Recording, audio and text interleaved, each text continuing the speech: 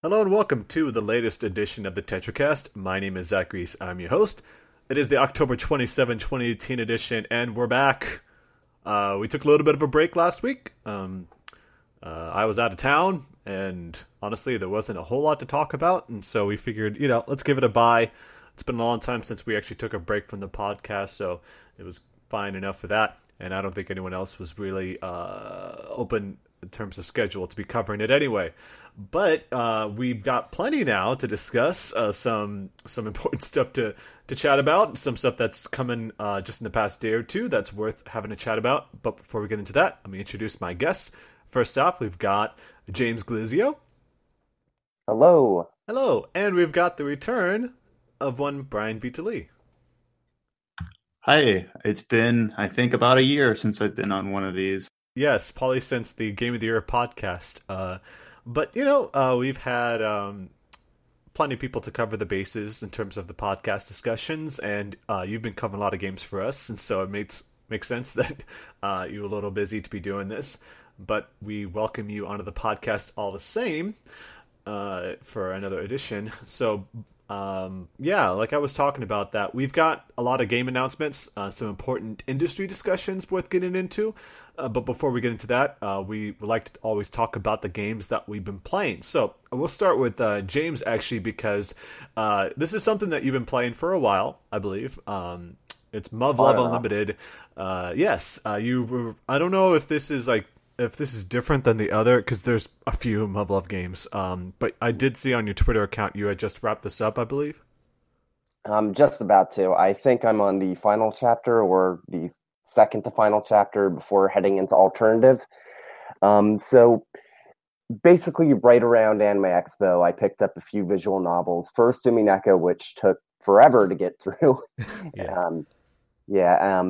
And then Muv-Luv, because I said I was going to read it after Umineko, but then, college classes started up again, so I've been kind of jumping to and fro. Like, first it was like fighting games, because there was that one fighting game I was playing a bunch, then review games, because I was on Labyrinth of Refrain for 3 weeks or something like that. Yeah, it was a while. and then Destiny 2, which I need to get that review up.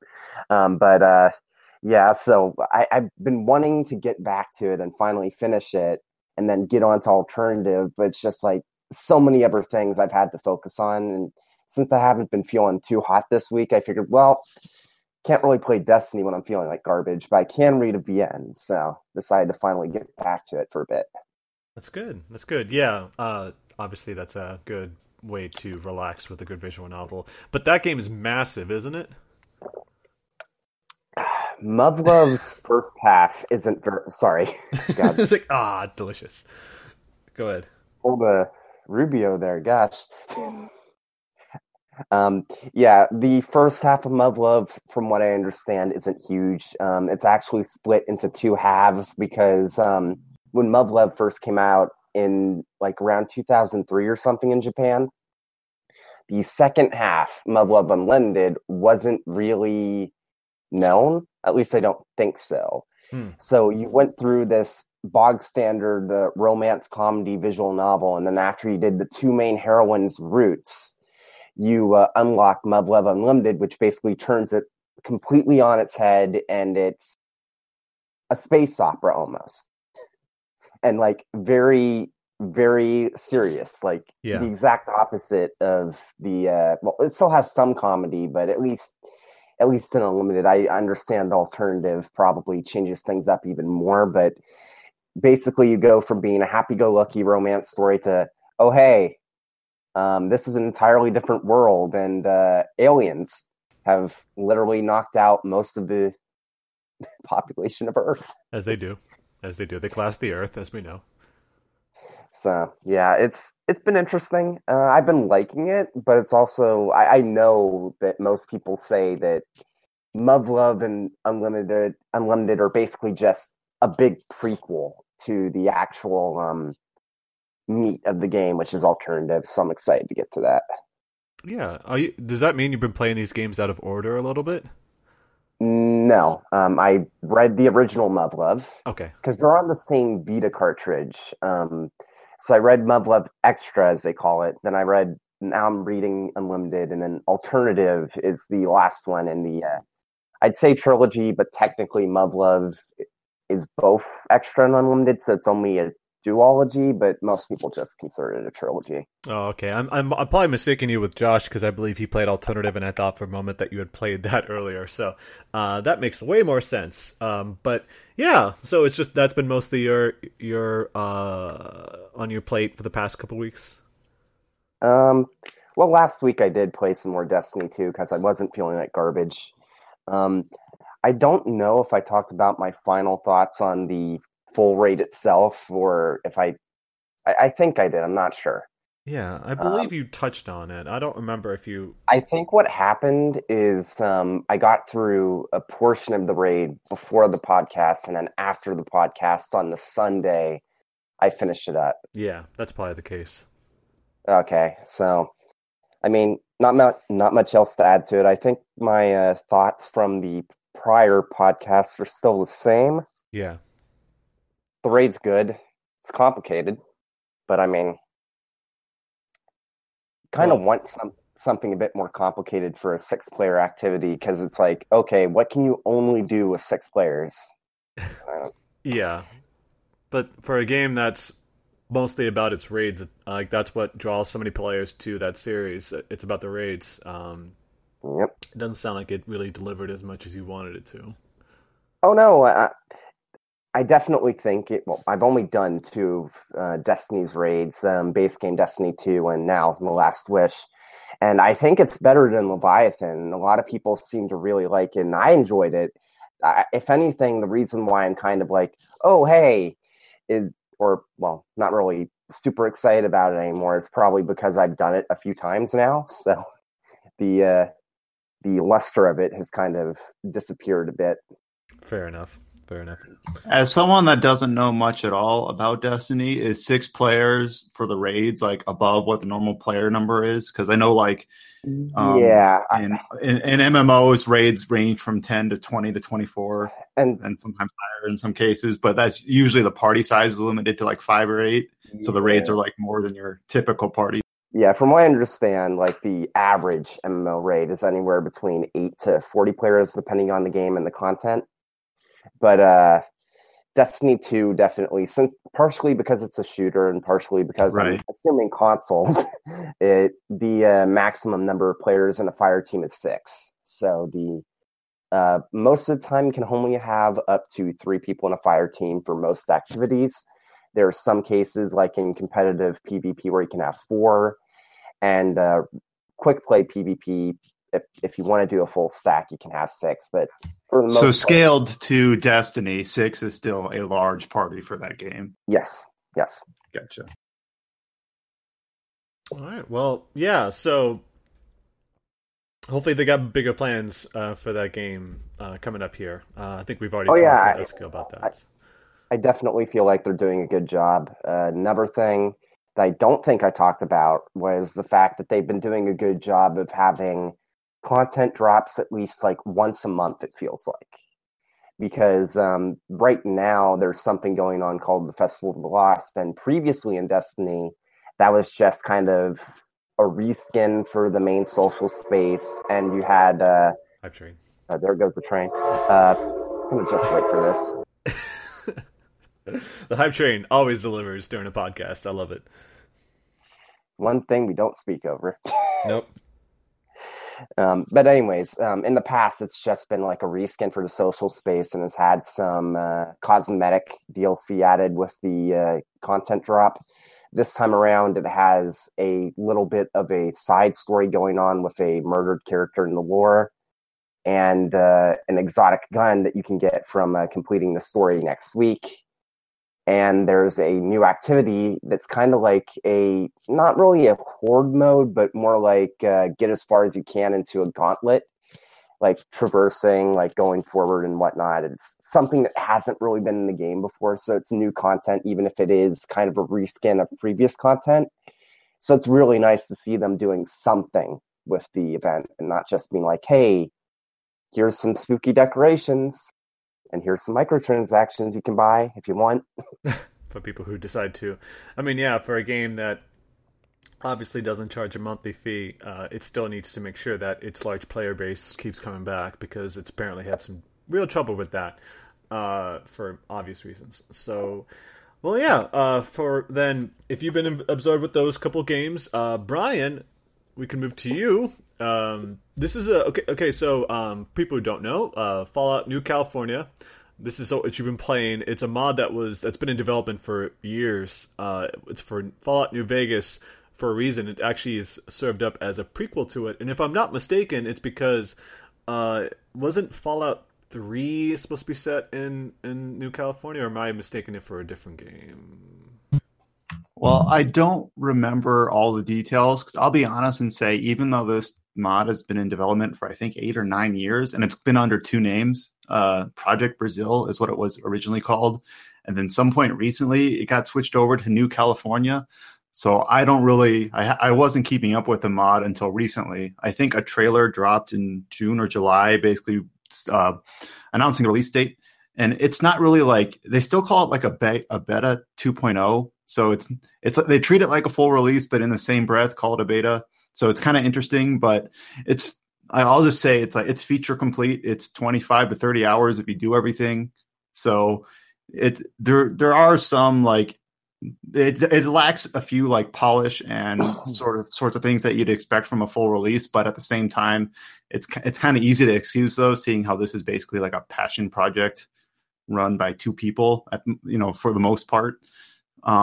So yeah, as soon as that trailer dropped, I started replaying through the base game, just because it had been, since it launched, the regular Fallout New Vegas, since I've played it, and I don't replay games often, but I figured, hey, if I'm gonna replay this mod when it launches in October, last week, let me play through the base game. So I spent the early part of the month doing that, and then this last week playing the mod, and I've had a good time with it. So I plan on writing up kind of a quasi review / impressions, also like just what it is for the site later this weekend. That'd be great. I only mentioned about the Fallout 3 because if I'm not mistaken, that was supposed to have a lot to do with the New California Republic, and so I think that's. I was watching a documentary recently about that, so I was curious to know whether that was at all tied into that. But it sounds like that this is definitely its own thing. As you mentioned, it used to be Project Brazil. I actually forgot about that. I think it was supposed to be set on a separate island. I think it was supposed to be like kind of related to Black Isle Studios, like in some form, like it was right. To them. So I have not played the Black Isle Studios or the original Fallout games. I've only played the Bethesda titles. So I believe it does make callbacks to those games, but just being honest, some of those are lost on me because I haven't experienced them. It is also clearly a prequel to New Vegas, and it does, even in a small case, reference Fallout 3.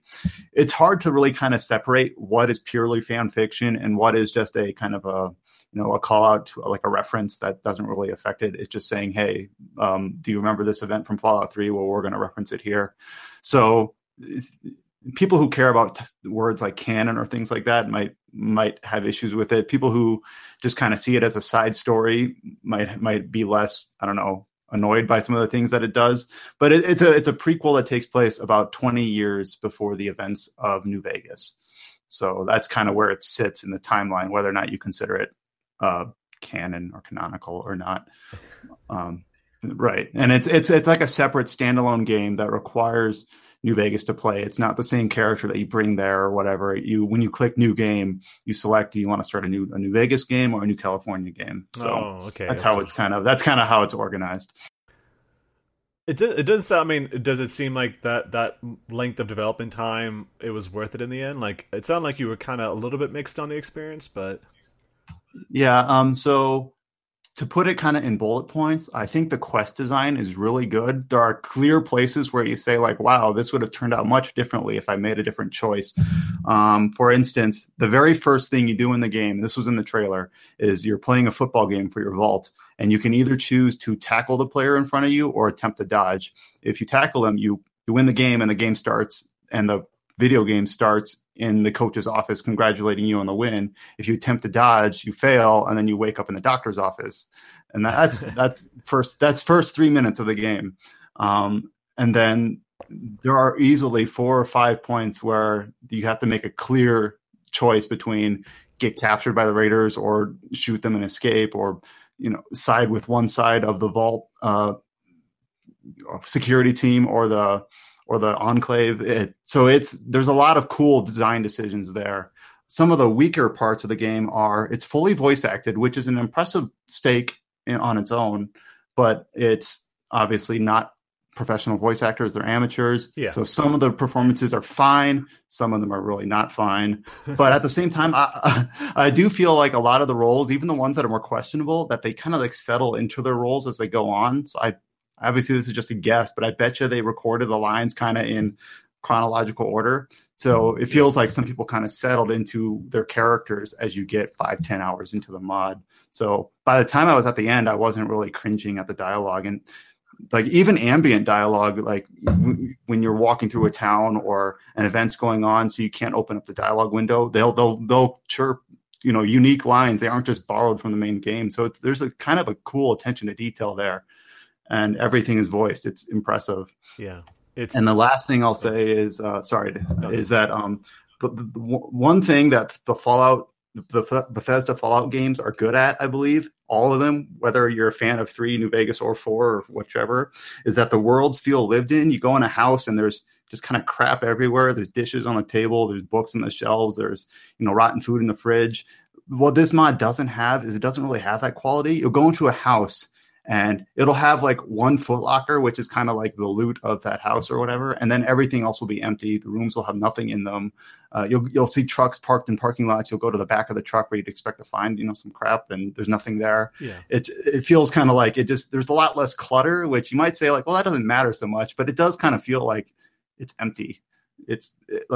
And you can see why they didn't prioritize that. It's hard to really judge it, oh, how dare they? But at the same time, you do. It's something that you do kind of notice. Yeah, so it feels more arcadey. Go ahead. Yeah. So, sorry. Just saying that. Yeah, it's highly ambitious, and that's obviously why it took so long. I imagine that the scale got kind of out of control, which is why it took so long to be made. Because it was made for Fallout New Vegas. They could have made it on Fallout 4 if it was something that was a lot smaller in scale. But kudos to them for actually following through and releasing a project. Because as someone who's been part of the mod scene before, I used to write for moddb.com. They you would see so many projects appear and then die a silent death, right, which is kind of like video game industry in general. But it's just something that. Especially something of this scale, you hardly ever get to see the light of day on that stuff outside of maybe an alpha or beta. So my last 2 comments will be, I guess the developers are going to be adding to it. So this is kind of like a feature complete package, but they're going to I guess the plan is to drop in more side quests, drop in more dialogue branches. Oh, cool. So it's kind of interesting that there's still more to look forward to, but also I guess the Fallout New Brazil mod won some award for best mod. Project Brazil, back in 2013. So well before Fallout 4. Yeah. So you can kind of see like this has been incubating for a while, which kind of introduces a few problems because Nexus Mod Manager was the go-to mod manager back then, but now people have moved away from that. But so there's a few issues that crop up when it's been in development and have had a few different releases over the course of 8 years. But the package that's available now is good and it's worth playing.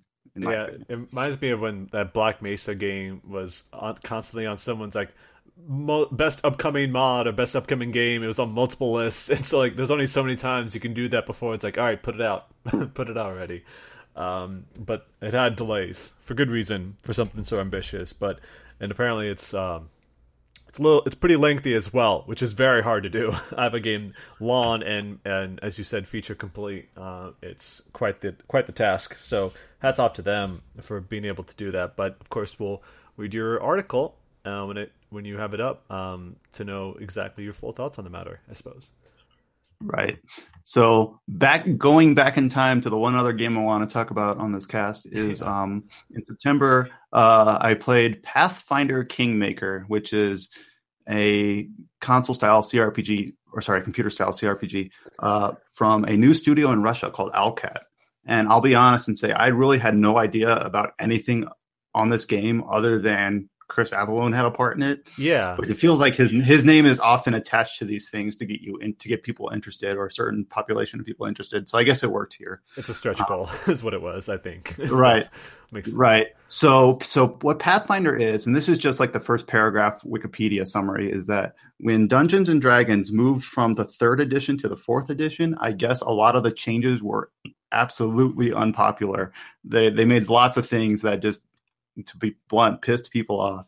So Pathfinder was kind of a branch off of the 3.5 edition of Dungeons and Dragons, and in 2013 or 14 actually outsold it. Like, it was kind of basically a kickback to the unpopular 4th edition of Dungeons and Dragons. Now, I guess Dungeons and Dragons has made up ground again with the 5th edition, but Pathfinder is still kind of sitting around as a very popular tabletop pen and paper, RPG game. So this is the first, published game based on that tabletop game Pathfinder. So that's kind of what it is. And this game is very ambitious. It's interesting because it kind of is half isometric RPG, half kingdom sim. And so in that way, it's got a lot of interesting ideas. Like, for instance, if you, it starts out low level, like if you set up your kingdom in a certain way and do these sort of desk tasks where you assign your team to be certain advisory roles in your kingdom, such as an economist and a general or whatever. You start out getting little buffs, like when you're fighting in regions you control, you cannot be poisoned, little things like that. And then eventually they grow into scales like anyone that's fighting within your regions gets, these bonuses to their attack rolls and their defense rolls. So it kind of scales up as you go through. So I have a review out that I put out late September or early October. I don't remember. Yeah. And the main problem with the game right now is that it released in a state where I couldn't finish it because of bugs. It's like Obsidian Games of the mid 2000s put this to shame in terms of how it performed. It's broken quest lines, areas where you would enter a region and you couldn't move from the entrance. Your characters would just get stuck. It was a whole, like, you can just read my review. I don't want to just sit here spending a whole lot of time complaining, because they are putting out daily patches. Every other day I'd come home and look at my Steam update and see 500 megs here, 1 gig here of patches and hotfixes. And I think they're on like hotfix 13 or 14, and they're not small things. So it released in a state where it wasn't ready, like not even close. And I see the potential there, but I can't really recommend in good conscience people don't wait for it. Like, it's one thing to wait for a complete edition with all DLC or whatever, but it's another thing to wait for a game to arrive at a state where you can actually finish it. I don't know. I feel like it was a blunder to release it so early. Yeah. So I scored it poorly, but at the same time, if you read the text, or if you just kind of hear my intonation now, I do think it does a lot of things incredibly well. It's just that a lot of it right now is potential and not realized. So I think by September 2019, that game could be amazing. But right now it's not. So yeah, and you're not alone. It seems like the general consensus is that it came in really hot, and they obviously did not fix any of the issues. They had to meet a deadline, and sadly it meant that it came in the state that it did, and you've seen a lot of people request refunds on that game because of the experience they had. So I imagine the developers are going to have to work hard to, get people to play their game again. Right. Yeah. One thing, though, that I do want to state is that I guess a lot of people have seen the potential there, because if you look at like the Steam concurrent player numbers, it is kind of matching what Obsidian did with Deadfire earlier in the year, which is a more polished game, but maybe disappointing in other ways. So it's had a lot of people play it and try it, though I think it's also got a lot of people who are now waiting on it. Bounced off it. I guess the game. I guess the game had an alpha and a beta, or 2 early play sessions. Like, I went through like the first 3 chapters or so. So like when you play through those, it's fine. A few bugs, things will polish out, nothing groundbreaking. But then when you get past the point, you kind of put in more hours and you just find the game just kind of unravels. Like, oh, I guess I'm not completing the quest for that companion because it's bugged out. I'll just ignore it. Oh, I guess I'm not going into that region because I can't move from the entrance. I guess I'll ignore it. Oh. And then you just kind of keep like dodging these, like, I'm just going to brute force my way through this game and just ignore what I can't complete for now because it's in a rough state until it ends up being the main quest you can't complete, and you're like, well, oh my god, I guess I'll put it. I guess I'll put it down now.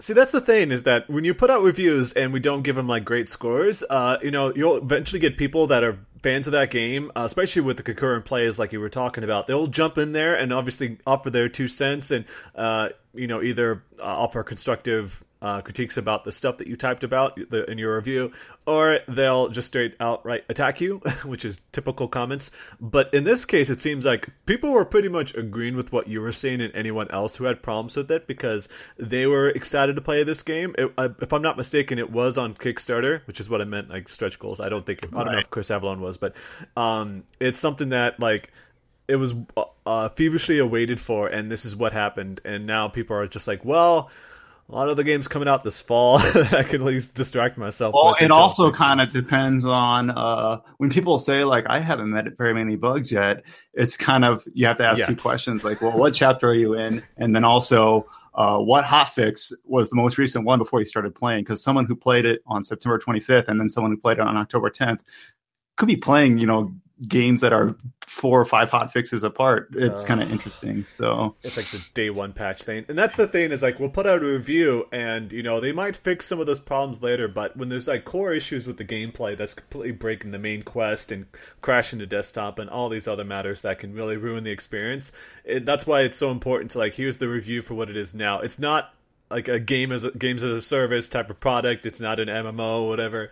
This is a game that people are paying, what is it, like $40 or something like that for it? And I don't remember. Yeah, but like one of the big things, it's not just like broken quest lines. Like, I guess during the course of the game, you upgrade your capital from town to village to city, and like it's supposed to visually look different when you do that, and it wasn't. So these are like big omissions. Like how does that not work? Yeah, but it's hard to plan this far ahead. But I do plan on revisiting it in 6 months. 9 months, however long it takes. And depending on what I experience, I'll probably share my thoughts on it then, mid next year or whatever, and just talk about how far it's come or how little's changed depending on where it does end up.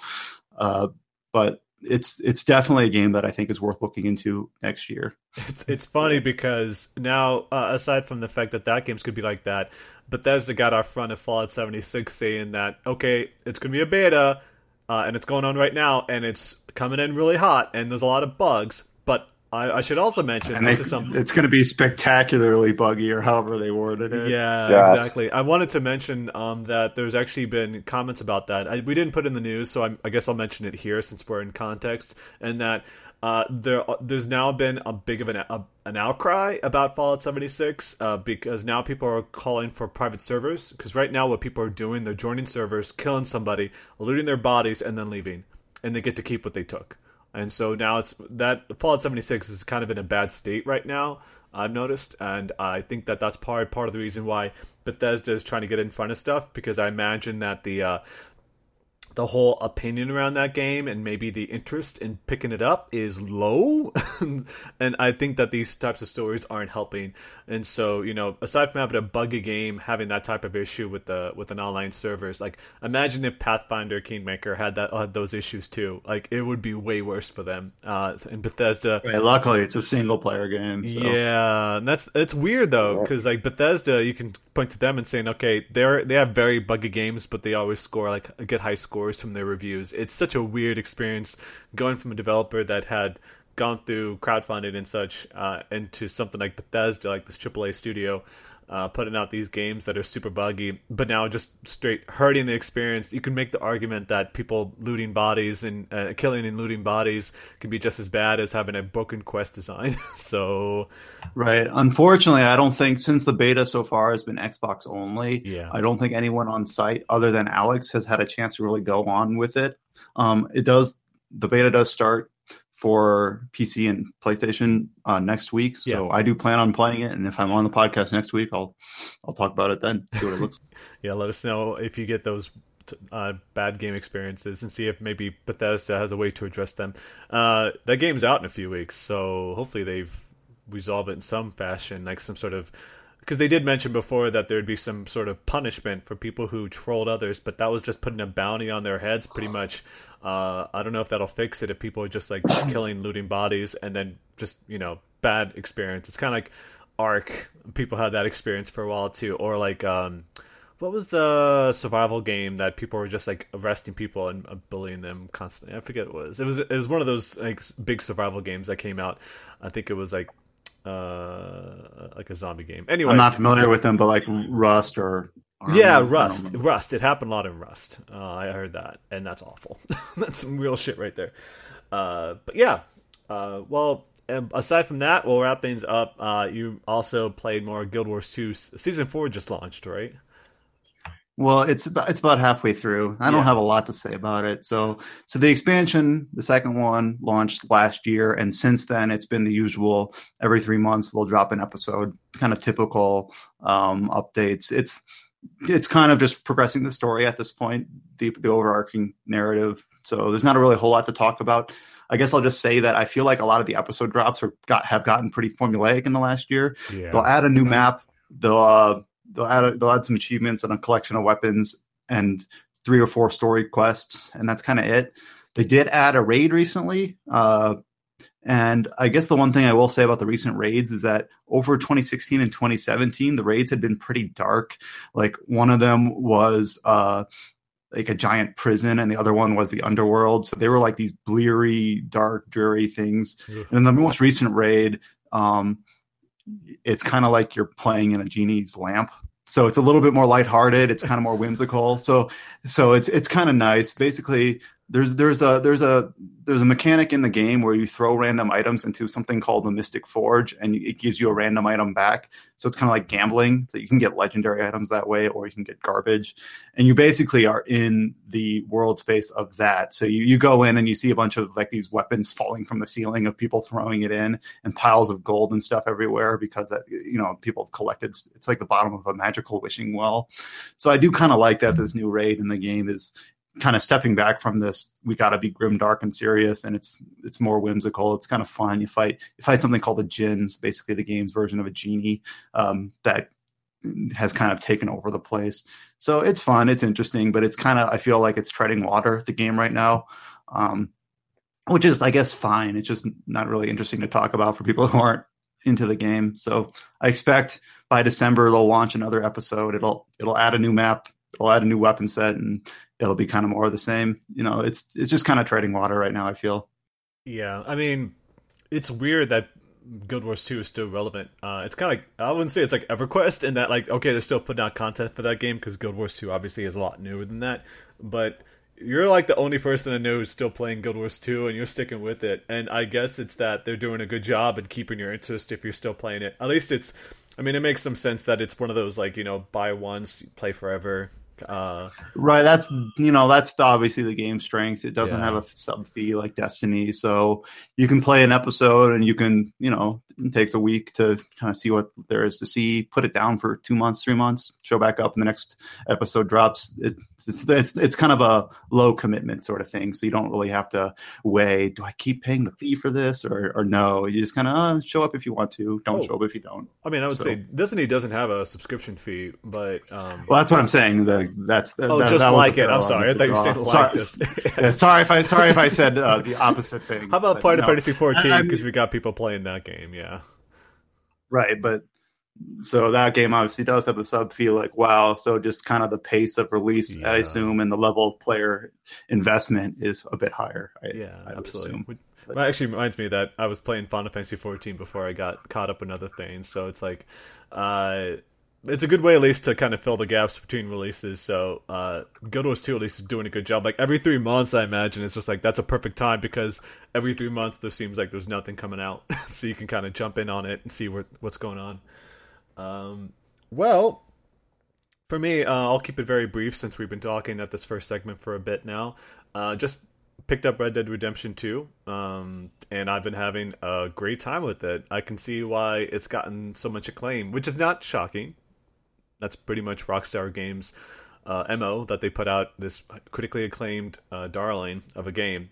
And putting aside all the horrible alleged treatment to employees from doing gobs of overtime with little recognition for their stuff, and I heard like that was like the Housers, that they're getting most of the royalties from the success of the game. It's like there's a lot of shit going on at Rockstar, I'll say, but that doesn't put apart that that these people put a lot of work into it, and it clearly shows, and so you can appreciate that fact. Could have done without the overtime, but that's different. I'll say that the opening, I've only played about 4 or 5 hours of it, and I've been having a superb time with it. It's got a hell of a opening. Like the presentation alone in the opening is pretty excellent. It's just kind of like GTA 5 in that everything starts like in a winter tundra, and you're crawling around on these giant snowbanks, and the visuals are stunning. Like the way that the snow moves around the characters, it really gives the game a lot of its feel, and it's like the whole like Old West style really fits this game way better than it did in Red Dead Redemption 1. I think it's far better in this way because since the characters you're with are on the run, as opposed to last game where John Marsden, he started off inside of a town. It's that right now you're kind of lost in the mountains and you have to find your way to civilization. I think that's kind of a better setup. And not only I've read a lot over the last week about how some people are like, well, I don't really care about Rockstar games except Bully or blah, blah, blah, blah. But like for me, I don't really care about Rockstar games except Red Dead. Like that was the one game I played back in 2010 or 11 when it came out, mainly because I loved the setting. So like, I don't really care about the GTA setting or the Bully setting. Yeah. But there's not a whole lot of super polished, big Wild West games. I wish there were more RPGs that were set in the Wild West. I guess there's that MMO that got confused for Red Dead. Yeah, like that Wild West or something like that. I don't remember much about that. I haven't thought about it since. But I mean, it got it more press than it would have otherwise, right? Yeah. I don't remember. Too bad I don't remember what it's. But anyway, I do plan on playing Red Dead at some point. I don't have a PlayStation or an Xbox right now, so I'm waiting. But I love the setting. I kind of love the degree of. People say that it's slow, that it's plotting, that sometimes it feels almost cumbersome, but in a way that where it's supposed to be kind of engrossing, or it's supposed to be kind of placing you into that sort of unwelcoming environment. Yes, which I think I'm okay with. Like, not everything has to feel like so perfectly in the player's control and so I guess twitchy, and it's like something that's a little bit more plotting, a little bit more deliberate. I think I'm okay with that every once in a while. And like, I love the setting. I want to try it at some point. So I'm glad to hear that it seems to hold up, and it's obviously reviewed outstanding. So yeah, I mean, that's the thing, is that the world is very grim and it's desolate in many places. It fits the setting that it's trying to go for. And right off the bat, early on, it's that they hit you pretty hard with a lot of stuff to do. Like, aside from the fact that you're doing some of these important missions, while it's introducing you to all the different game mechanics, you already do a heist in the beginning of the game. I'm not going to spoil much about this game. Like, it's obviously a brand new release, so I'm not really going to go too deep into like the story aspects of it. But I'll say that the voice acting is insanely good. Like, this is top tier talent going on in this game, which is once again not too shocking, but I think it's probably the best voice acting performances that I've ever heard in a Rockstar game, and I don't think I'm alone in that type of praise. It's so well done, and everyone fits their characters so well. It's like they basically become their characters in their performances, and I think that really sells it for me. And as you said, the pace. So it's the opposite of New California. Pretty well, yeah. I mean, it's hard to compare the two, of course, but like, yeah, it's the pacing is very slow, and as you said, and it's as mentioned, it's very deliberate in that too. It's because you're supposed to become fully absorbed in the world that it's trying to craft, and it makes me feel bad that I'd even want to touch the fast travel system because there's all these things going on in the world. And yeah, it's just like, it's so well painted. You go through different seasons, like right off like early on, like in chapter 2. I'm not going to spoil this, but there's a bar scene. and it's very well done. Like people get drunk off their asses and have a blast, and it's so funny. It's so much fun, and like I'm really sold like the start of the game for me, and it makes me excited to see where things will go from here. In terms of like where the story goes, how you get to know all the different characters, all the people that are part of your game. You already get to know a lot of them early, but like there's other characters that you can clearly get to know more. And you know all these characters go someplace because their stories are also carried over to Red Dead Revolver, excuse me, and Red Dead Redemption. And this is a prequel. So, like, there's people in your group that you kind of know what happens to them if you've played those other games. And so it's kind of shocking to see where they came from to where they ended up in those later titles. So, then there's already a lot of speculation around a certain event that happened before the game began. And so I'm very curious to hear about what's going to happen. And, you know, there's a lot of stuff to do. And one other thing I want to mention is that the game has a cheat menu already that you can unlock by inputting cheats and toggle them if you want to. So it's like it's basically catered towards whatever type of gameplay style you want to be a part of, whether that's to play it the tried and true way, or if you want to straight up like add a bunch of cheats. Like it accepts that. That's an option in the menu. So I think that's pretty Does cool. it have a big head mode? Oh gosh, I don't know. I didn't actually look at the cheats because I feel like once I do, I'll become tempted. But I do know for a fact there's like ammunition. Right, money, once like you that. toggle one on, you'll eventually turn them all on. It's. I You mean, don't I'm playing. You don't want to tempt. Yeah, I mean, I'm playing on Xbox, so it's not like I have a big reason to care about that too much because I spent most of my time on PS4. I mean, up the PlayStation through the years, of course, with all the different RPGs. I did own a 360, so I do have a lot of achievements. But even then, it's like I don't know if that even matters. I think it's mostly that I want to experience the game the way it was originally intended, and maybe once I beat the game, I'll play with that stuff. You know, like that's kind of like a new game plus maybe a type of thing I would do. So for now, just saying, yeah, it's clear to see why it's such a why people are loving it so much, and I can't wait to go back and play more of it because it's become so well done so far, and just learning about all the different things I come across. I will say that I still think Witcher 3 is definitely the high watermark for the genre, just because there's still some things that the game doesn't do as well as Witcher does. For example, like I'll say, like, in terms of mechanics, like, the only way you can get your horse to follow the trail is by going into cinematic mode after setting a waypoint and just hitting A, or, you know, whatever you have the control set to make your horse go faster. It follows the trail to that place, but then it can also get confused if you set a custom waypoint and there's a story waypoint. Like, I had one just running around the area for a while before I realized there was a problem there. Witcher 3, it's that it follows the trail no matter what. Like, as long as you're following a path, it sticks to that path. If you don't do that where it goes into cinematic mode, the horse can just veer off the path immediately. And it doesn't avoid the trees either in Red Dead Redemption 2, so you just run right into a tree and fly off. Yeah, you go flying like head over head over feet. That's kind of interesting because I know at this point this is below nitpicking. This is nitpicking, but it's just interesting that we've seen action kind of games like Zelda and then RPGs like Witcher have these kind of interesting horse related tech, and then we know what sort of horse related tech went into Rockstar, but apparently it wasn't as good a level of pathfinding. It's just kind of interesting. I mean, there is some pathfinding in because you can tell that it kind of pulls away from the trees when it gets close to them, but it doesn't outright avoid them like it does, like in say Zelda, which I guess goes to show. You could say maybe it wants to keep the player a little bit in control. Yeah, like some realism. Sometimes you want to go off the path and run around the trees, but like sometimes I don't want to get knocked off my horse and see my legendary bear pelt go flying off the back of the horse and see my horse fall off a cliff. That actually happened earlier today, but that's okay.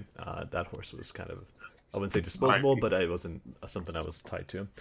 But yeah, there's just a lot to go in that game, and I feel like just like Witcher 3, I'll become fully absorbed in it soon enough and spend a couple 100 hours, but we'll see.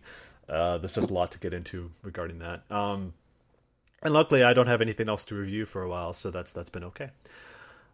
So let's get into the news of the week. We'll go ahead and knock off some of these smaller news stories first before we get into some of the bigger stuff that we want to discuss. First off, this week, Koei Tecmo and Gust announced that they're making a whole new Atelier game. I wouldn't say all new, because this is called Atelier Lulua. which is kind of hard to say.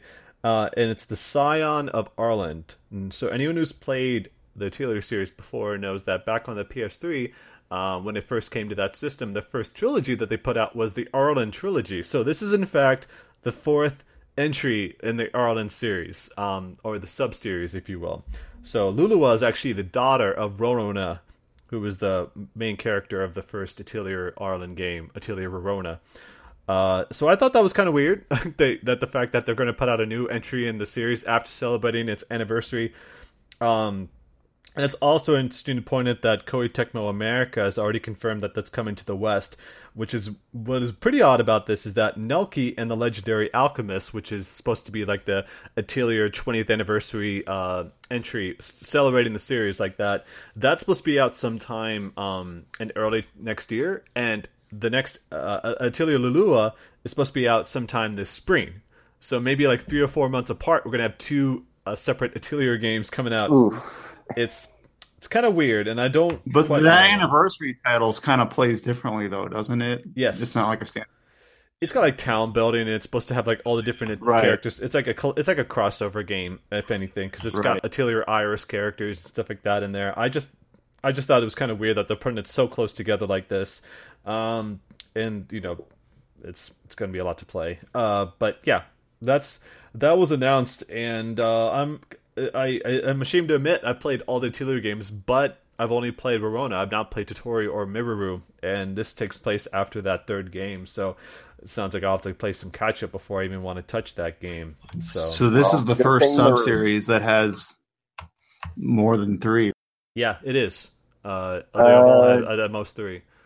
Didn't the Dust series technically have more than 3? Nope, it was Aisha, Escalante, and Shally. That was it.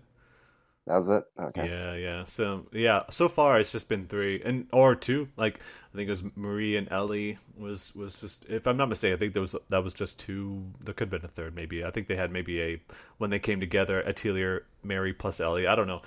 But when we're talking about as far as the modern era, yeah, it's Arland and the Dust one, and then the Mysterious, was it called the Mysterious Alchemist trilogy? I don't know. I think, yeah. Yeah, that. And so there's Mysterious Book, then Mysterious Painting. Yes, it was Atelier Sophie, Fierce, and then the recent Lydia and Sewell. That's coming out, and then Nelky is supposed to be like the culmination of all those games, plus the ones on PS2 and PS1. So it's gonna be weird, and I don't know why they're doing that, but they did say at least that they're gonna bring it back to the basics. Like when you're doing alchemy, it's way more basic than it was before, not having to do with like a bunch of grids and stuff like that, and it takes some of the elements from those the original Arland games, but makes it better. So. Which is kind of cool because also in December they're putting out the Arland trilogy, the DX versions, on Steam, PS4, and Switch, I believe. Those 3. Their Steam pages are up right now. But yeah, like this is going to be a really good time to play those games because I believe that Atelier Lulua is going to be out on Steam as well. So you can kind of jump in those 3 games, and it will take you maybe a couple months depending on how fast you play these games, and then you can go straight into the 4th episode. So, good time to be doing that, I guess. And people who have never played the Atelier games before should play Rorona and pick up from there, because then you can play all the modern games from then on, and have a good time, like I did. Aside from that, is there anything you also want to say, James? I was just going to say that it's honestly amazing just how much output Gust has. It feels like they're releasing multiple games a year every year, and it's like, gosh, how do they manage that for just one dev studio? I know. I mean, it has been a annual studio thing like for a while now, but even then, it's like you can understand. They've got their other projects too, so it's like it's not just Atelier because. There was also Knights of Azure, Knights of Azure, Blue Reflection. Yes. Yeah. They got that, and I think that part of it is because Koei Tecmo picked them up and they can fund those projects more. But considering the reception to Blue Reflection and Knights of Azure from our site and others, they kind of got to stick to Atelier. It's kind of the total fill-in here. So let's move into some other. I'm sorry. At least the music's always good. Oh yeah, like they're some of the best soundtracks, just like Neon Falcon projects. They're always great soundtracks. But we got some other news to get to. Well, like I said, we'll move to some of the smaller stuff. So the next piece, something we can talk a little more definitively on, Shin Megami Tensei If received version 1.00. Its English fan translation finally had version 1.0. And this is something that Aeon Genesis, the translation group, has been working on, specifically Gideon G, working on for the past, I believe it's been 16 plus years since that first project got off the floor, and since then, a lot has been happening in that whole scene. A lot of drama. I do know about that. Boy, people were on his ass a lot about releasing that translation, to the point that he got so annoyed by it that he started to basically fight back in the forums, if I remember, and that got him in pretty bad blood between him and the rest of the Atlas community. So I think that at this point he was more than happy to finally put this to bed and put this game out, this translation out, that's been polished to hell and back with a lot of help from people like QA testers and things like that, helping him put that out. He mentioned it here. Actually, I want to point out that, and for people who don't know, Shin Megami Tensei F is basically Persona 0. If you want to kind of really reduce it down, that the whole, like, the synopsis that it's set in a school for one thing, and I don't think any of the Shin Megami Tensei games have been. So this is kind of like where things picked up from, and I think that's actually where I want to leave it at, because I know there's people who really want to play this game, so I'm not going to get to like the story spoilers, because I think the Wikipedia entry that I'm looking at does do that. But it was what set off the creation of the Persona series is what you can kind of devolve it down to. So that alone should make people want to play this game. And it was for the Super Famicom, by the way. It was also came out on the PS1, but this is the Super Famicom version of it. But I want to briefly just touch on what he says he went through to release this game. He says he's gone through his second undergraduate degree, a cross-country move, complete career change, multiple periods of both employment and unemployment, licensure of one of our translation patches, and the beginnings of a family, in addition having to deal with several projects related and Discord raids, hate speech, and generalized harassment from the SMT community at large. So yeah, it's been a long journey. He finally was able to put this out after that early alpha was dropped back in 2002. Yeah, so people can go to the Aeon Genesis site. We put a news post up that I'll have it linked in the description for this on the website for this TetraCast episode that you can click on to check that out and download it if you have a copy of the game. But this is a big point, because this is one of the last remaining major titles in the series that didn't have an English translation. I mean, there's definitely been spin-offs, but this is like that one that people have been waiting for a long time, and so it's exciting times, you know? Yep. People just do not appreciate fan translations enough. No, it's almost like they don't understand that this is a hobby and they're not getting paid for it, so shouldn't be so entitled, assholes. I've always hated the people's attitude towards Aeon Genesis and Gideon G for that kind of stuff. It's pretty upsetting, because it's like, you shouldn't put that out, like, we deserve this. Like, you don't deserve shit.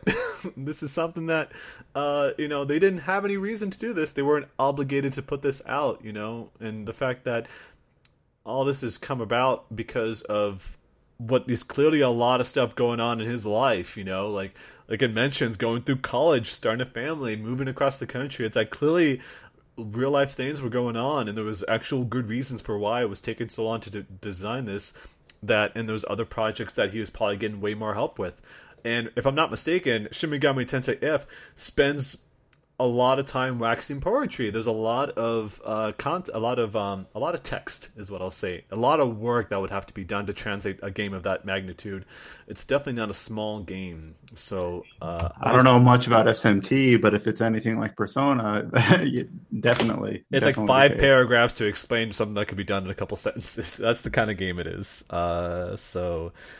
Congratulations to the team and for Gideon G for putting that out, and hopefully that'll get people off his back, but I don't think it will until the next thing he works on. So yeah, that was one of the biggest pieces of news here.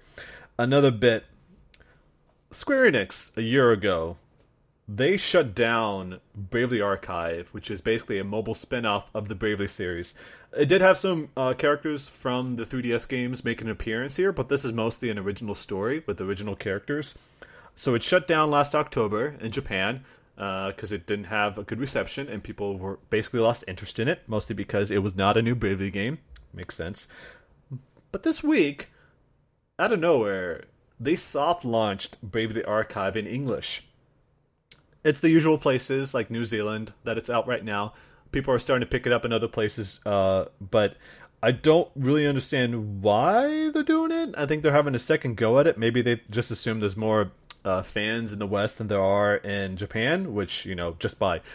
That's just math. I think that's true. But at the same time, considering the game wasn't well received in the first place, I'm not too sure why they're bothering, because there's a lot of mobile games Square Enix puts out that they end up canceling in Japan that just never make its way over here, including games that are inspired by or spin-offs of big series. Like, wasn't Before Crisis never came to the West, and that would have been pretty sweet to have, but we never got that. That's Before Crisis Final Fantasy VII, one of the Final Fantasy VII, what do they call it, the compilation games?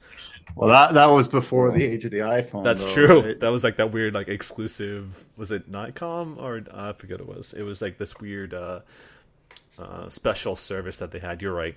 You're right about that. But yeah, we still haven't gotten most of the other games. Like Sin No Alice has not appeared, which is that Yoko Taro game inspired by like fairy tales. That's still going live over there in Japan, but hasn't appeared here. But they've decided to put this game out. Which, people can have some speculation that means they're trying to bring back interest in the series before they release a new Bravely game, but I don't know. That's about the best that I can say from that. Like, that's the most speculation I can offer for that, because obviously you can't draw a straight line with a single point, so I can only speculate what this means for the series, but considering all the hype about it lately, and that one Christmas art, like, it's hard to say what's going to happen. But that's... and there's people playing it right now that said it's not that good. So it's like they're already having trouble with it, so I don't know how successful it'll be, but I guess we'll have to wait and see when we get some more thoughts about that. And, of course, we'll play it ourselves and see what it's like. So I thought that was just an interesting thing that happened. Moving from there, let's see what we want to touch on next. I guess we'll talk about this cool thing. Level 5 is reviving Ushiro. People don't know... Way back, I believe it was Level 5 Vision's press conference that they had. Like, they have this annual, I don't know if it's annual, but they have like this Vision press conference. Sometimes they hold it in like February. I think that's where they announced a bunch of their big projects that they were going to bring out for like Yokai Watch. The new Yokai Watch was announced there this year. But yeah, like back in, I think, September 2008, it was around the time of Tokyo Game Show, if I remember correctly. Ushiro was like this horror RPG that was originally revealed for the PlayStation Portable. And it was talking about like a bunch of like Shinigami spirits that would grant people wishes in exchange for their lives. And it was like your typical RPG, like turn-based combat, very dark setting, but set in like a modern Japan, modern Tokyo kind of style to it. And that kind of just died. There was a lot to appreciate with that game, and it was probably one of my most like anticipated titles at the time because it looked so cool and so different. Like kind of like the Shin Megami Tensei games of nowadays, but it was definitely got that Level 5 feel to it, like kind of cell shaded anime style to it. But it had it wasn't the only PSP title to just kind of disappear. Yeah, never to be seen again. Only I guess now this one was seen again and is seen again. Yeah, it's crazy because there was some interest in it, and I think there was like if I'm not mistaken, I think a few years ago there was like a manga adaptation that they put out, and so people were like, at that time they were speculating that it could be coming back. But no, what happened was that Ushiro has been brought back. It's been revived for the Nintendo Switch. Although there was a recent story that it hasn't started development, so I guess he announced it as soon as they put ink to paper, I suppose. But this is, I think, pretty damn cool. Because so far, Level 5 has just been mostly making like licensed titles, and Yokai Watch, of course. But this is one of their original games that people were kind of kind of depressed about that it never saw the light of day. But you can just look at the art and see how unique of a style it is. It's definitely got that sort of kid-focused spirit style to it, kind of like the Yokai Watch games, I guess. But it's got a kind of a dark mood to it that I hope that we get to see more of, and hopefully we get a big reveal of that soon. So, so this was mentioned in the article that we posted. This is the same event where they revealed the original Ni no Kuni for the Nintendo DS. So just to show how long it's been since that was originally announced. It's kind of been the year for old game revivals, or this has been the the generation of revivals with like Neo and this, and there was also Owlboy and Iconoclast and all these other games that have just been kind of dead for a long time, and finally they have the budget or the means to really revive them for the modern generation. And the success of the Switch, I'm sure, has a lot to do with that. So good for them, and hopefully, the fact that it hasn't started development, it doesn't just disappear again. That would suck. That would suck so much. Don't cancel games for the second time. Grand Night History is another example of a game that just kind of disappeared. That was that Vanillaware game that just died because Ignition Entertainment went under and they didn't know what they were doing. But yeah, that's what we got. So from there, we got one more bit of news before we get into like the bigger topic that we want to discuss. That's Disgaea 5 Complete. That came out on PC. Since the last podcast, they announced the release date and they put it out October 22nd, I believe. Disgaea 5 Complete. Now, people who don't remember, back in about, I think it was April, they had put out a demo for Disgaea 5 Complete. It was supposed to come out early May, and it kind of came out of nowhere because I was even surprised at that time that was going to be out so soon. I think they announced it during their press conf. I think they maybe have, I don't know, James, you were there. Did they announce Disgaea 5 at their press event in February? I don't know if you actually, I think you were at that one, right? Yeah, I was out there. I think they might have announced the PC port then. Yeah. So the big thing about that is that they use this new piece of software, this digital platform called Alienware. Oh my god, I can't say my R's. Alienware Arena. Thank you so much. So it's and like this. In the original demo released in April, people could unlock the full game out of it or something like that. Yes. It was. They screwed Basically, up. what they did is they had, once you got through chapter 3, you would be given a screen basically saying, hey, wait for the full game. But the thing is, though, is that if you hex edited the save to load in chapter 4, you would not get another notice. Yep. So you downloaded basically sidestepping the game. Yes. And so, but they did patch it later so that if you ever went online again, it would basically lock that out. But people just didn't. By that point, it's already out there. Yeah, people already beat the game at that point. Like 40, 50 hours. It took them a while to respond to it. Sounds like it didn't. Sounds like with the lack of the online features now, they didn't miss much either. No. So they put another demo out, and they still use the Alienware Arena platform again for some reason. I don't know. I guess it's just that they signed a contract. They have to follow through with it anyway. So, yeah. And then, yes, they launched it. But the problem is, as we're going to talk about, it's missing some key features. One of the most important features, which I thought was pretty cool when this came out, when it was originally released on the PS4, I believe this is also on the Switch version, but I can't say for sure. I haven't played that one.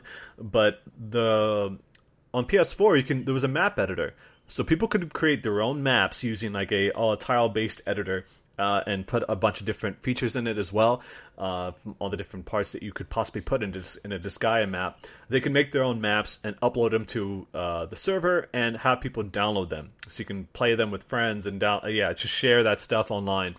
And for the most part, even saying as much, a lot of people used it to get easy money or easy experience. These were maps to just grind that stuff out, rather than relying on, say, like the Autumn World or some other parts of Disgaea. But generally speaking, it was just a cool feature to have because it offers clearly a lot of replayability, which is always important for a game, especially a game that's completely offline for the most part, except for that.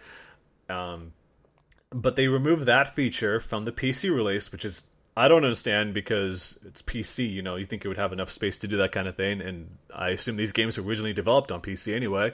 They also removed the ability to autumn share, so you can share items online and stuff like that, give it to other people. I don't know if what the reasoning behind that, because they didn't really give a good one. But also, worth noting that it's nothing beyond. Okay. It's worth mentioning that all of these features are indeed present in the Switch port. Yes. Okay, and what are you going to say? Yeah, so we didn't get a reason other than irreconcilable platform differences, and that's it. And then the most egregious part of the statement is that it was decided in the beginning of development that these network functions could not be implemented, but they didn't share this information until about 24 hours after the delayed PC launch. So they knew this for months and didn't share it until people started going to the Steam forums saying, "Where's the map edit shop?" Like people start asking these questions, like, "Where are these guys?" And then, "Oh yeah, we decided a long time ago those wouldn't be there." And regardless whether you think they're important or not, just not communicating that is how, like, even if you give them the benefit of the doubt, you play devil's advocate, and there's something that we don't understand or know that does make it impossible. It's impossible.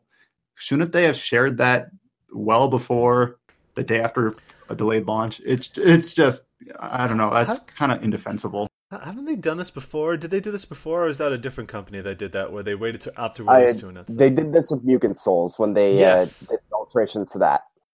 I mean, Mugen Souls, wasn't that Ghostlight that did that?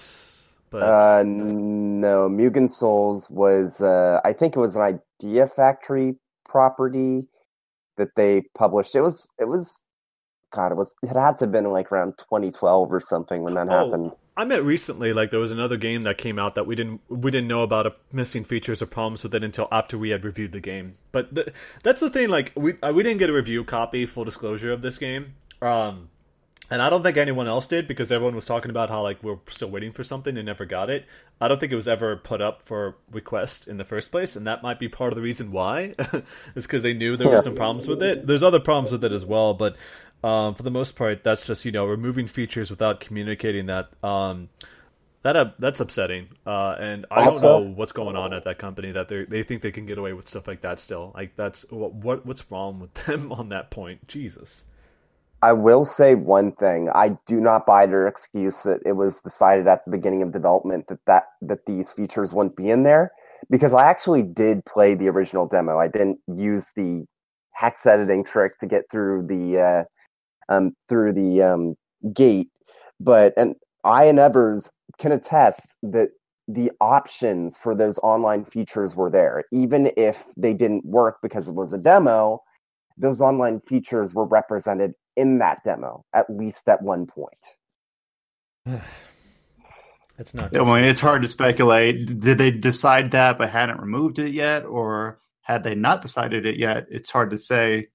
Don't want to accuse them of lying, but it's, I don't know, truth or lie in either statement. I mean, considering the situation, this might be harsh, but I don't think, at least when it comes to the removal of these features, they deserve the benefit of the doubt, considering they waited until after. That's a fair statement. That's been kind of the company's MO for the past year or so. It's that they're doing a pretty poor job in communicating. And I think that they need to kind of reflect on a lot of that stuff. It's been really it's upsetting. A shame because they just released Coven, which was, for all intents and purposes, a good release. It was a great translation. It's like how many days since the last mess up? It's like now it's like we set the calendar. It's how many times since the last time there was an accident. You had a 1-game streak of a solid release. 1 game. That's the benchmark. Couldn't make it a 2. And people are still waiting on Disgaea 3 and Disgaea 4 to come out on PC as well. And so I wonder if they're going to remove any features from there.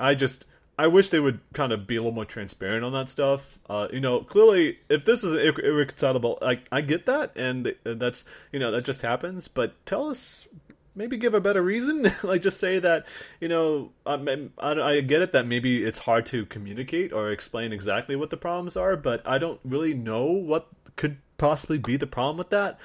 Like maybe it's got something to do with like having a server available, but I don't know, just like this doesn't seem like it'd be that complicated. Maybe they just don't want to run a server to do that, but they already have that on PS4 and Switch. The fact that you can do it there, especially the Switch, and it came out at a time when there was no Nintendo online service, like a consistent one like that. So I don't know. I have no idea what could possibly be the problem with that. But as you said, it's just all speculation. And even if they left us in the dark and we never knew what the problem was, they should have told us at the very least on the day of launch rather than the day after. Yeah. Just put out a post or something. Just say it. Like, Did they really think nobody was going to notice? just remember, like an NPC. It's one of the big NPCs on the base. Like, how would you not notice that? I mean, it unlocks after you play a little bit of it, but that's still like it's weird to get so hung up on this particular issue, but it's kind of like compounded when you think about where that company's been going for the past 18 months. Like, just guys, get it together. Just that's like bottom line, East America, get it together. It's hard to like support you guys or defend you guys when you do something. Right. If this was an isolated incident, you could think, oh, it was just a perfect storm and haphazard, and this is what we ended up with. But it's not. It's the game was going to be out in May. They could have put something out around that time when the demo was up, just saying, "Hey, by the way, the game's out next week. We should probably tell you it's going to be missing a core feature." I mean, it's hard to say it's a core feature, but I thought that was one of the coolest parts. I even mentioned it in my original PS4 review of Disgaea 5, that was a really cool thing to have. And now no one except for on PS4 and Switch get to experience that. I just think it's dumb. They're clearly not going to add it in later, and that's just, it happens, but... Just ironic that they're still calling the PC version Disgaea 5 complete, and people obviously are making the jokes, Disgaea 5 incomplete. Incomplete. Sometimes you just gotta swing at those very low hanging fruit for these memes and jokes, just because they write themselves. Yeah, they definitely write themselves. Okay, well, let's move into another hot topic issue, hot button issue here, and that's something that just came out recently. So people who already know, Sony clearly this year has inputted some sort of new policy when it comes to adult-oriented games. I wouldn't say adult-only games, adult-oriented games, adult content. Sexual gratuitous content, things of that nature. It's one of the reasons why what was the name of that game that got canceled from PQ? That was Omega Labyrinth. Yeah, Omega Labyrinth. People who don't know, that's the game about breasts. It's like how big the breasts get. It's a dungeon crawler that came out, I think, on the Vita, and it was going to be brought out over here on PS4, I believe. And PS4 and Vita. Yeah, PS4 and Vita. It got a sequel, I believe, in Japan called Omega Labyrinth Z. Omega Labyrinth Z is the version they were bringing over. It was like an enhanced port that also had a Vita version. Yeah, that's the version I was going to mention. Is that was the one that we were supposed to get, but at the very last moment, and this is. I guess this was inputted around springtime, I imagine, maybe in the new fiscal year, something like that. I don't know. That caused Omega Labyrinth Z to be canceled from localization. And clearly that upset a lot of people for good reason. I think we even talked about it before, that was kind of weird. I think we even discussed about whether to cover it when it was in development to be brought over, and we decided against it because of the content. But that is not anything to do with like the fact that that game should have come out in some form, because there's a lot of other games like it that have been brought over, so who cares? It passed the SRB. Yeah, so. It passed them. They got a rating. It got the mature rating like it was expected to. Clearly, they had to submit that. PQ lost a lot of money submitting that through for the qualification, and still ended up having to cancel it. So that really ate away at their budget. I can only imagine. But recently, that's become a bigger and bigger issue. So a little bit ago, we also talked about this, I think, on the last podcast, or maybe before that. Yeah. Exceed Games had to quietly delay the release of Senran Kagura, the remake that was coming to, was it PS4 and Switch? PS4 and PC. PS4 and PC, yes. Yeah. So they had to stop that because there was a mode in there that you could, I'm really bad at the names right now, but it's the mode that you get to look at the models of the different characters and dress them up and touch them. The game's still coming out. It's just that mode won't be there for that. At least on PS4. Yes. PC, clearly, Steam doesn't give a shit. So, like, places like that and elsewhere, it's going to be fine. But on consoles, that this is why it's a Sony policy. But now there's this big issue right now where now it's two things. A few days ago, there was information came out that this one visual novel, I forget what the name is. It's I'm looking at this game. I actually have the pictures up right now. So what you can see... There's two visual novels that are being affected. The one that happened today, it's information that basically started getting shared on a Japanese blog from a kind of live stream from developer Light, who did the Dies Irae visual novel. I'm sure I didn't pronounce that right. They said that their most recent VN, the main reason why they haven't announced a release date for the PS4 Vita port is because there's been a change in the submission process for games on Sony's end. And not only do you have to go through CERO and make sure it passes CERO, which means that they're actually stricter than the ESRB. A lot of people don't understand that. But two, Sony now, if you're appealing a game or if you're submitting a game, even in Japan, you have to submit it in English as well, which they're not sure if that's going to have an impact on when they'll be able to release, or if they're even going to be able to release that port that's already done. And I think it's like, yeah, that's the big thing coming out right now, is that submitted in English. And clearly there's different opinions when it comes to the content of the games, depending on the territory. Like in the West, they're more okay with violence than they are with sexual content, whereas in Japan, they're more okay with sexual content than violence. So clearly it's like having to adjust a game for two wildly different cultures is a challenge in itself. But also, like, it's only Sony. It's only Sony doing this because, like, you're talking about, like, there's like... Well, let me just quickly finish before you go on. Is that there was this one visual novel that I might link to in our post, buddy. I think it was Seiya Saiga. That there was 3 shots. One was PS4, one was Switch, and one was PC. Switch uncensored, PC uncensored. Not uncensored in the fact that it was like completely nudity, but it's like there was nothing, like they didn't edit the original content, which has a lot of side boob in it, and under boob, I should say. But the PS4 version, bright glaring rays of white light, kind of like the classic style. Like this is their navel. It's like completely. It's almost completely filling the screen. I'm actually going to use it as the big pic for our article, the banner picture that you see when you click on the article. That's going to be it, because all you can see is like the woman's face, a tiny bit of her like upper upper abs, and then like maybe a part of her torso. That's it, and maybe a little bit of legs. It's almost weird because you see the PS4 image and you think, oh, they're censoring it because she must be nude, and then you learn like, oh no, she's actually not. And it's like it's actually the original image. It's like, as far as VNs go, it's actually really tame. It's really tame in comparison, because actually she's wearing like these big piece underwear, and it's even funny. Like some people are commenting, actually, those rays of light make it even more like more like Right.